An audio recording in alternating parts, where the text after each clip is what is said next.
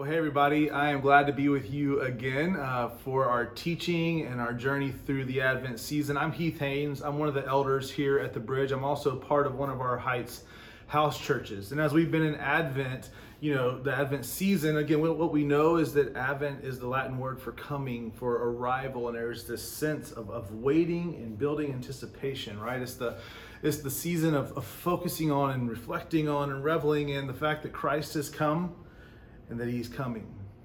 Again, it's the season of preparing our hearts. It's the season of kind of growing in this eager anticipation. And really, I think what we've been experiencing is this escalating hope.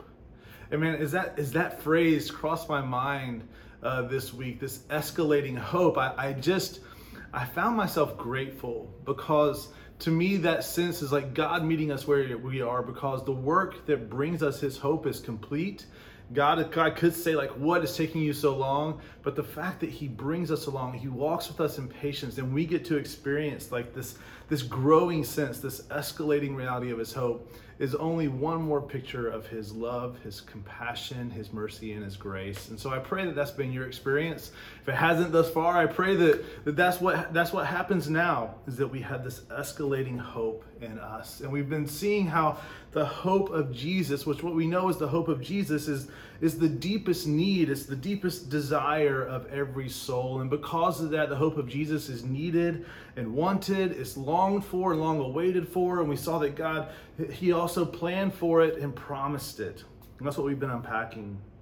And what we know, if we're honest, and if we just take a moment, take a breath to think, to be still, to allow God to like reveal our own hearts to us, is that there is a longing and a straining in all of us for the relief, for the resolve that we long for. And we've realized that the problem is not the realities of 2020 that we're facing, but the problem is the condition of our hearts. The problem is the human condition. And that's what we've been pursuing, of how do we get to bring that to Jesus. So today in this Advent journey, we get to the resolve. Today, we get to the last chapter. Today, we'll see how the hope of Jesus is delivered and held. But before we go any further, I would love to pray with you. So God, I know that we're coming to this time together in these digital avenues in different times, and that as I'm delivering this, no one is hearing this, but then later they are. But I know that by your work, Lord, by your truth, Lord, by your promise, Lord, by just this common fellowship and experience in need, God, that we are together right now. Lord, you have ushered us into your presence, and Lord, you've ushered us into this together. So we just pray now in this time, Lord, that you would just minister to hearts, Lord, that you would Lord, expose the kind of the nooks and crannies of our lives. You would expose the areas where the dark persists, and you would, Lord, that you would just do what you do, God, and that we would hear your invitation to bring all of these things to you, to bring all of these things to the light of Jesus. And Lord, that in Christ, in his light, we would know that the light chases away darkness. And Lord, that in Christ, Lord, that we can know, Lord, this freedom. We can know what it is to live freely in, Lord, your blessed light, to live freely, Lord, in the life that is in you. And Lord, to live with wholeness, to live with peace, Lord, that is not circumstantial. It's not just emotions. It's not what we feel, but it comes out of a quiet confidence of what we know. And we know what we know because of what you've told us and shown us. So Lord, we come to you now. Lord, we just want to surrender, open our hearts, our minds, speak through me, in spite of me.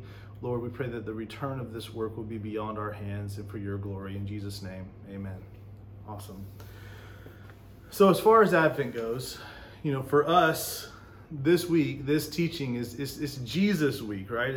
But we're not going to start where you may think, at the birth narrative in Luke 2. I want to end with that in hopes of maybe experiencing it in a more personal and profound way. So where we are going to start is John. I want you to turn to John 10, 24. If you're driving, please keep your eyes on the road and just listen. You can read it later, but we're going to look at John 10, 24 through 30 today.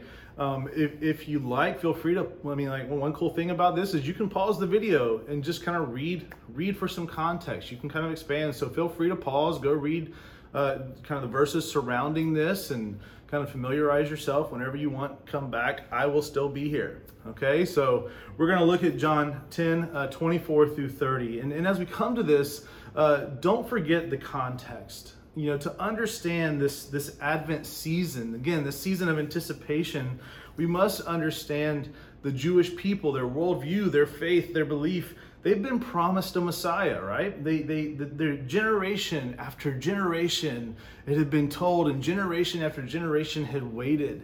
And year after year, generation after generation, then they had gone 400 years without hearing from God, right? So the prophets had gone silent. So again, just grasp what that means. The way in which they heard from God had ceased. And they're waiting, and they're clinging, and they're leaning in, and they're leaning out, and they're just trying their best. And now we come to Jesus, and there's one who claims to be their promised Messiah. He's standing before them now. And we're in John 10 now, so it's been happening a while. Jesus he's a young man. He's in his 30s. His ministry is humming along. They've heard his teaching. They've been exposed to it. He says he's the Messiah, but he's not what they expected. They see that he's wise. They see that he speaks with authority. They've been confounded by it. They've been astounded by it. And yet he has no earthly authority. And actually he calls out the Jewish leaders' teaching and how they've misused and misappropriated the commands of God for their own good. He's threatened the entire construct, which we can't go into that, but it would be earth-shattering and shaking.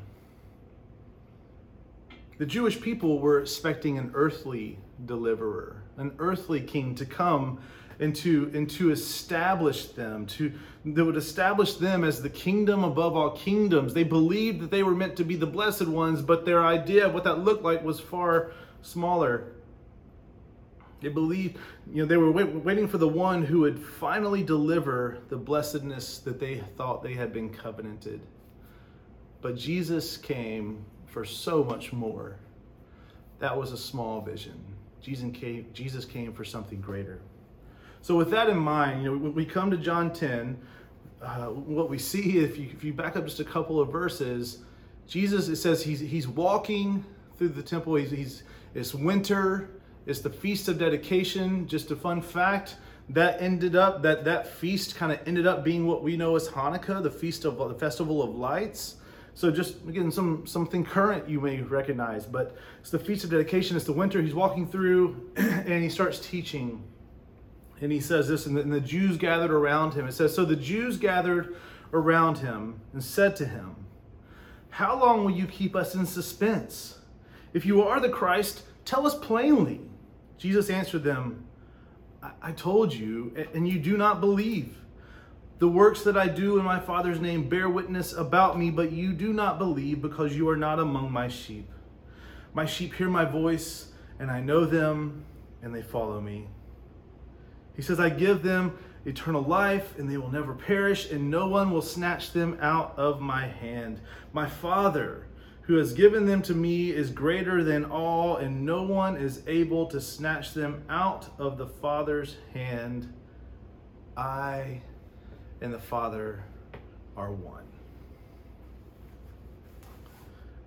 I don't know about you, but I think we can all identify with kind of this moment with the Jewish people, right? Like, again, like if you've grown up around, Christian faith, if you claim Christ, like what we've been told is that we have a good, sovereign God who loves and cares for us and then wants relationship with us, and yet we see the realities around us. Again, we're building on this Advent journey. We talked about this a couple of weeks ago, but what we see around us, we see sickness and famine, we see war and hatred, we see division and confusion. And then we turn inward and we live with these insecurities and these fears that we like the deepest parts of us want to be free from, and yet they persist. And how often do we say that we do not feel that God is with us? The one who wants relationship, the one who says he's always with us, right? So maybe we can understand with the Jews, like, hey, you say this, but come on, just make it known. Because really what they're saying is like, hey, Jesus, are you really like God's promise? Did he really keep his promise? This is our struggle as well as the Jewish people's struggle. To remember, again, let's come back to this entire thesis of the Advent season. We're looking at the hope of Jesus because the hope of Jesus is the deepest need and longing of every person. Remember, it's longed for, needed, wanted, long awaited, planned for, and promised. We come into that. And what we see here is that God is a promise maker and a promise keeper. What Jesus is saying is, yes, he has delivered on his promise to redeem and restore, but he's gone beyond. I've gone beyond what you are asking for. You've asked for too little. And man, how often do we ask for too little? How often do we ask for like just barely beyond here? Like we're navel gazers and we ask just for the smallest little pieces of something. God's intent has always been that the entire world would be restored to blessedness and hope. His beloved creation. And so then Jesus turns to this picture of the sheep, and he didn't pull this out of thin air. If you back up into John 9, he had just expressed him being the good shepherd, and him being the one who keeps us, cares for us, but also the one who makes a way for us. And so he's calling back to that. And he goes back to this idea of, again, the sheep belong to him, and they know his voice and they listen. And what we want to pull out and see here is this picture of, this is a picture of God's promise kept. Because guess what? It isn't that you are a sheep and to stay a sheep you listen. It's that we were all in the wilderness outside of the safe pen. We were all wandering without hope. We were all in danger of the predator. Helpless against it. Sheep are absolutely helpless. To be a sheep in the fold of Jesus is to have experienced the promise of God restoring us, folding us back in. And so he's saying that no, like as you belong, you know my voice. You listen, yes, you follow. And so what we see is that those who trust Jesus as Savior are his sheep.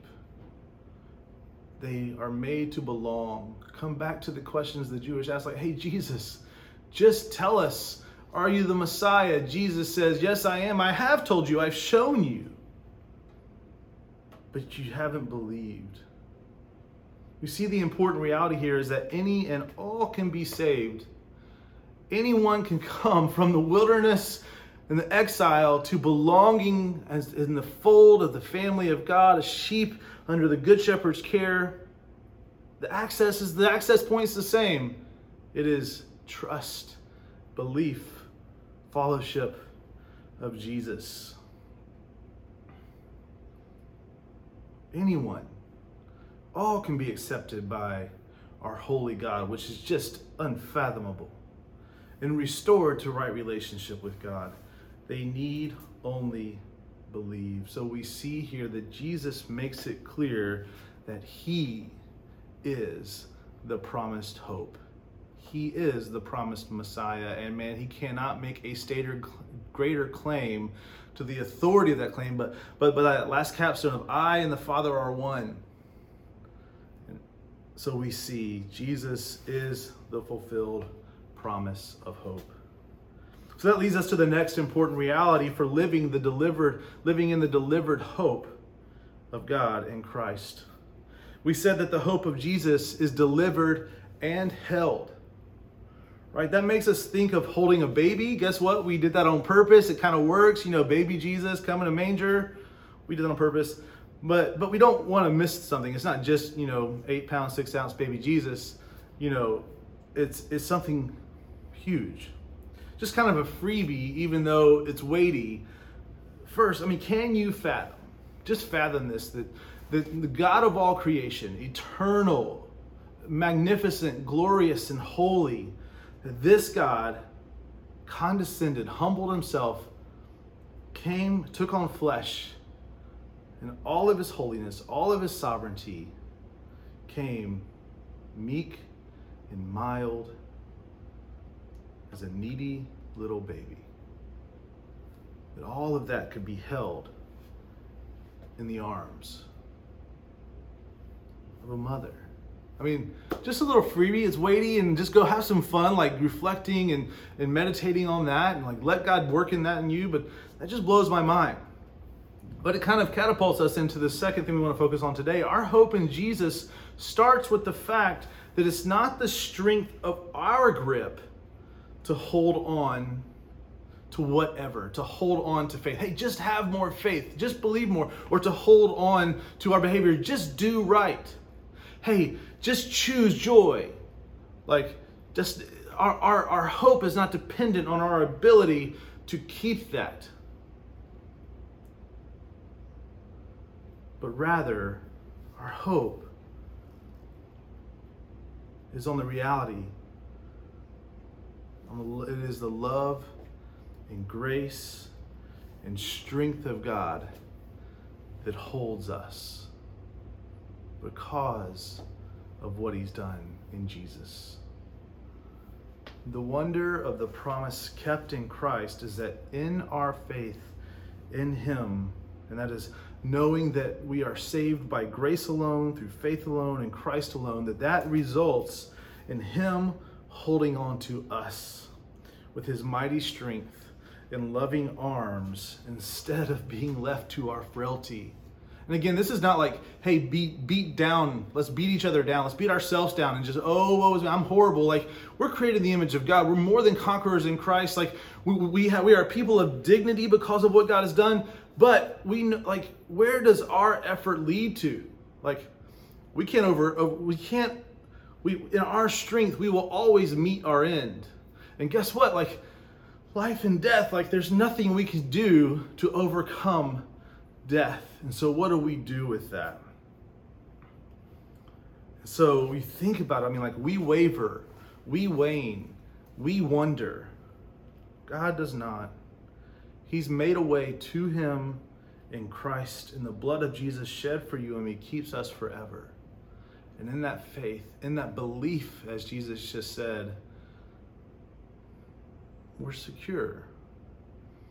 There's nothing that my son and my daughter can do to ever change that they are my son and my daughter. There's nothing they can do to ever change my love for them.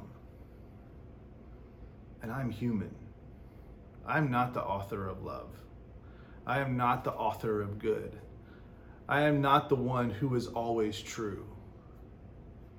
But my son and my daughter will always be my son and my daughter. And my love for them will always be as such.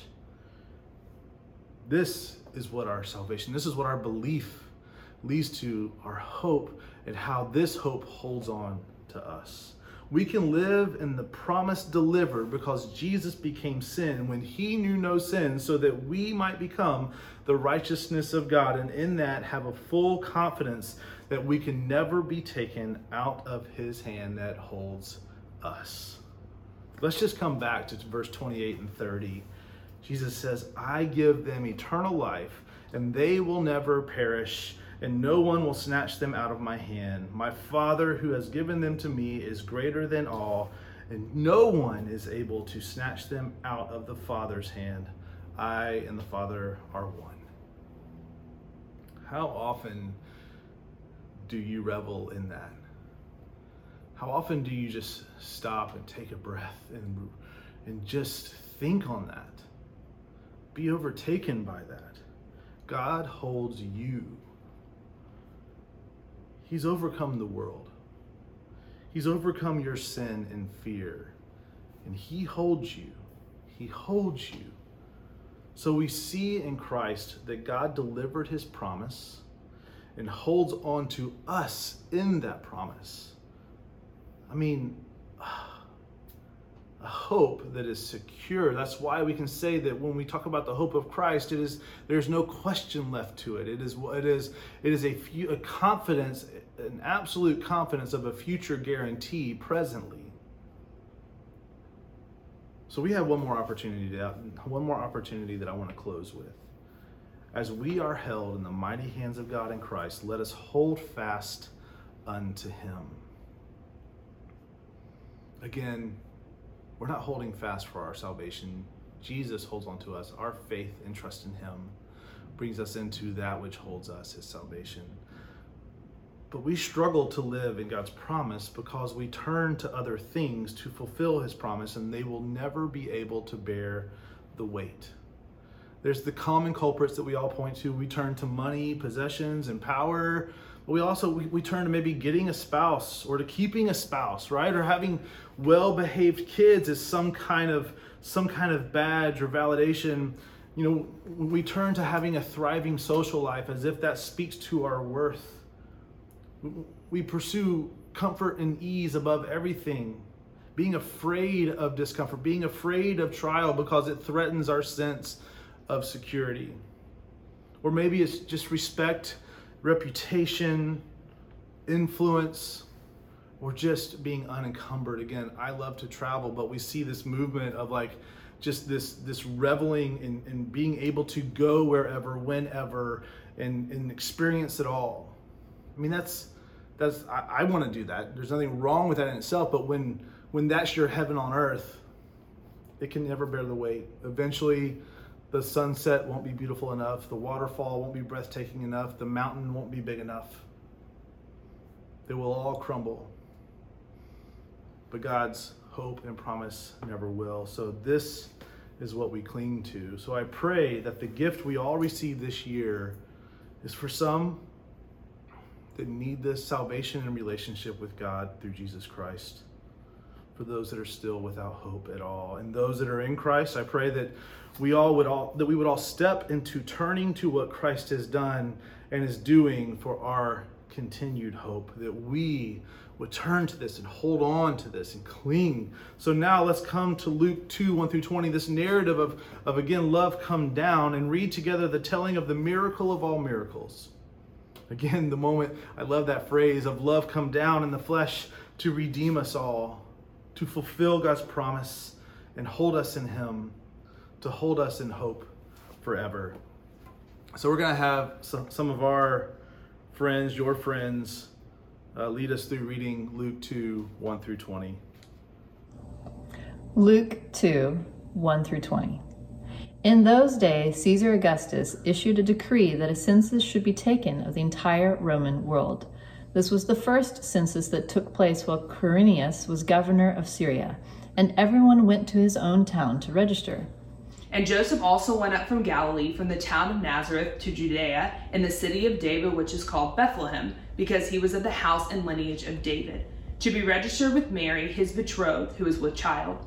And while they were there, the time came for her to give birth, and she gave birth to her firstborn son, and wrapped him in swaddling cloths, and laid him in a manger, because there was no place for them in the inn. And in the same region there were shepherds out in the field, keeping watch over their flock by night. And an angel of the Lord appeared to them, and the glory of the Lord shone around them, and they were filled with great fear. And the angel said to them, "Fear not, for behold, I bring you good news of great joy that will be for all the people. For unto you is born this day in the city of David a Savior, who is Christ the Lord." And this will be a sign for you, that you will find the baby wrapped in swaddling clothes and laying in a manger. And suddenly there was with the angel a multitude of the heavenly host, praising God and saying, "Glory to God in the highest, and on earth peace among those with whom he is pleased." When the angels went away from them into heaven, the shepherds said to one another, "Let us go over to Bethlehem and see this thing that has happened, which the Lord has made known to us." And they went with haste and found Mary and Joseph and the baby lying in a manger. And when they saw it, they made known the saying that had been told them concerning this child. And all who heard it wondered at what the shepherds told them. But Mary treasured up all these things, pondering them in her heart. And the shepherds returned, glorifying and praising God for all they had heard and seen, as it had been told them. Love come down in the flesh. God fulfilled his promise of hope in Jesus. And in that, he holds us. We are secure, we are assured, we are safe, we are known, we belong, we are loved. Let us hold on to him. Let us cling to him. Have you trusted Jesus as your Savior? He has fulfilled his promise. You need only believe. Where do you tend to turn to other things to fulfill eternal promises instead of to what Jesus has already done? If you hold on to this hope, how would this change how you approach your work, your relationships, your ambitions, your fears, your life together with each other as the church? And how can you come alongside or invite someone else to come alongside you to help you hold on to the promise and hope that Jesus holds on to you? And I want to encourage and implore you with one more thing. Please come together with your home families, those you live with, as well as your house church families, and lean into this. Stir up affection for what God has done in his wondrous love shown in Jesus as you gather together. Pray, sing psalms, hymns, and spiritual songs together that exalt this and revel in this. Revel in the word and the testimony of God's heart for his people.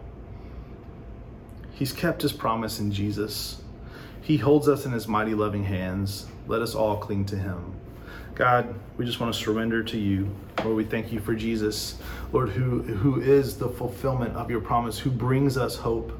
And Lord, who has made it to where it's not by our strength that we experience salvation, that we are saved. It's not by our strength or our works, Lord, that we find our place of acceptance with you. And it's not by our faith, that we have enough faith to abide in your hope. But Lord, that you hold on to us. But Lord, I pray that we would, just like we do with any other relationship and any other thing of worth, that we hold on, or that we cling to you, Lord, when Satan speaks lies, when the world bombards, Lord, it starts to crush. Lord, that we would remember what Christ has done, and we would hold on. We would turn to him. And Lord, know that you are meeting us where we are in every moment. And so, Lord, I just pray for an abiding life with you. I pray that this would enliven all of our relationships. It would inform the way that we look at this world and how we engage the world, knowing that this is the need of everyone we stand beside. Lord, let us not have a hard heart. Let us not have blind eyes. Let us not have deaf ears that would think they are okay just because they look put together, just because they drive a nice car, just because they're eating a meal. But let us see that the deepest longing and need of every human is to know the reality of the hope in Jesus. So Lord, we surrender and we love you. In Jesus' name, amen. Guys, I pray you're well. Hope you have a Merry Christmas. We are better together for the glory of God, and hope to see you soon, God willing. Goodbye.